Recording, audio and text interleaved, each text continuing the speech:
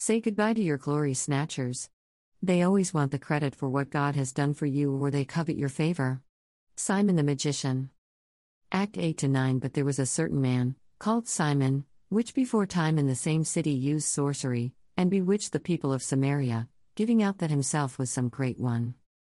Act 8-10. To whom they all gave heed, from the least to the greatest, saying, This man is the great power of God. Act 8-11. And to him they had regard, because that of long time he had bewitched them with sorceries. Act 8-12. But when they believed Philip preaching the things concerning the kingdom of God, and the name of Jesus Christ, they were baptized, both men and women. Act 8-13. Then Simon himself believed also, and when he was baptized, he continued with Philip, and wondered, beholding the miracles and signs which were done. Act 8-14. Now when the apostles which were at Jerusalem heard that Samaria had received the word of God, they sent unto them Peter and John. Act 8-15. Who, when they were come down, prayed for them, that they might receive the Holy Ghost. Act 8-16. For as yet he was fallen upon none of them, only they were baptized in the name of the Lord Jesus. Act 8-17. Then laid they their hands on them, and they received the Holy Ghost. Act 8-18. And when Simon saw that through laying on of the apostles' hands the Holy Ghost was given, he offered them money. Act 8-19. Saying, Give me also this power, that on whomsoever I lay hands, he may receive the Holy Ghost.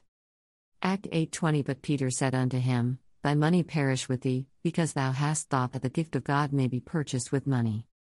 Act 8-21. Thou hast neither part nor lot in this matter, for thy heart is not right in the sight of God. Act 8-22. Repent therefore of this thy wickedness, and pray God, if perhaps the thought of thine heart may be forgiven thee.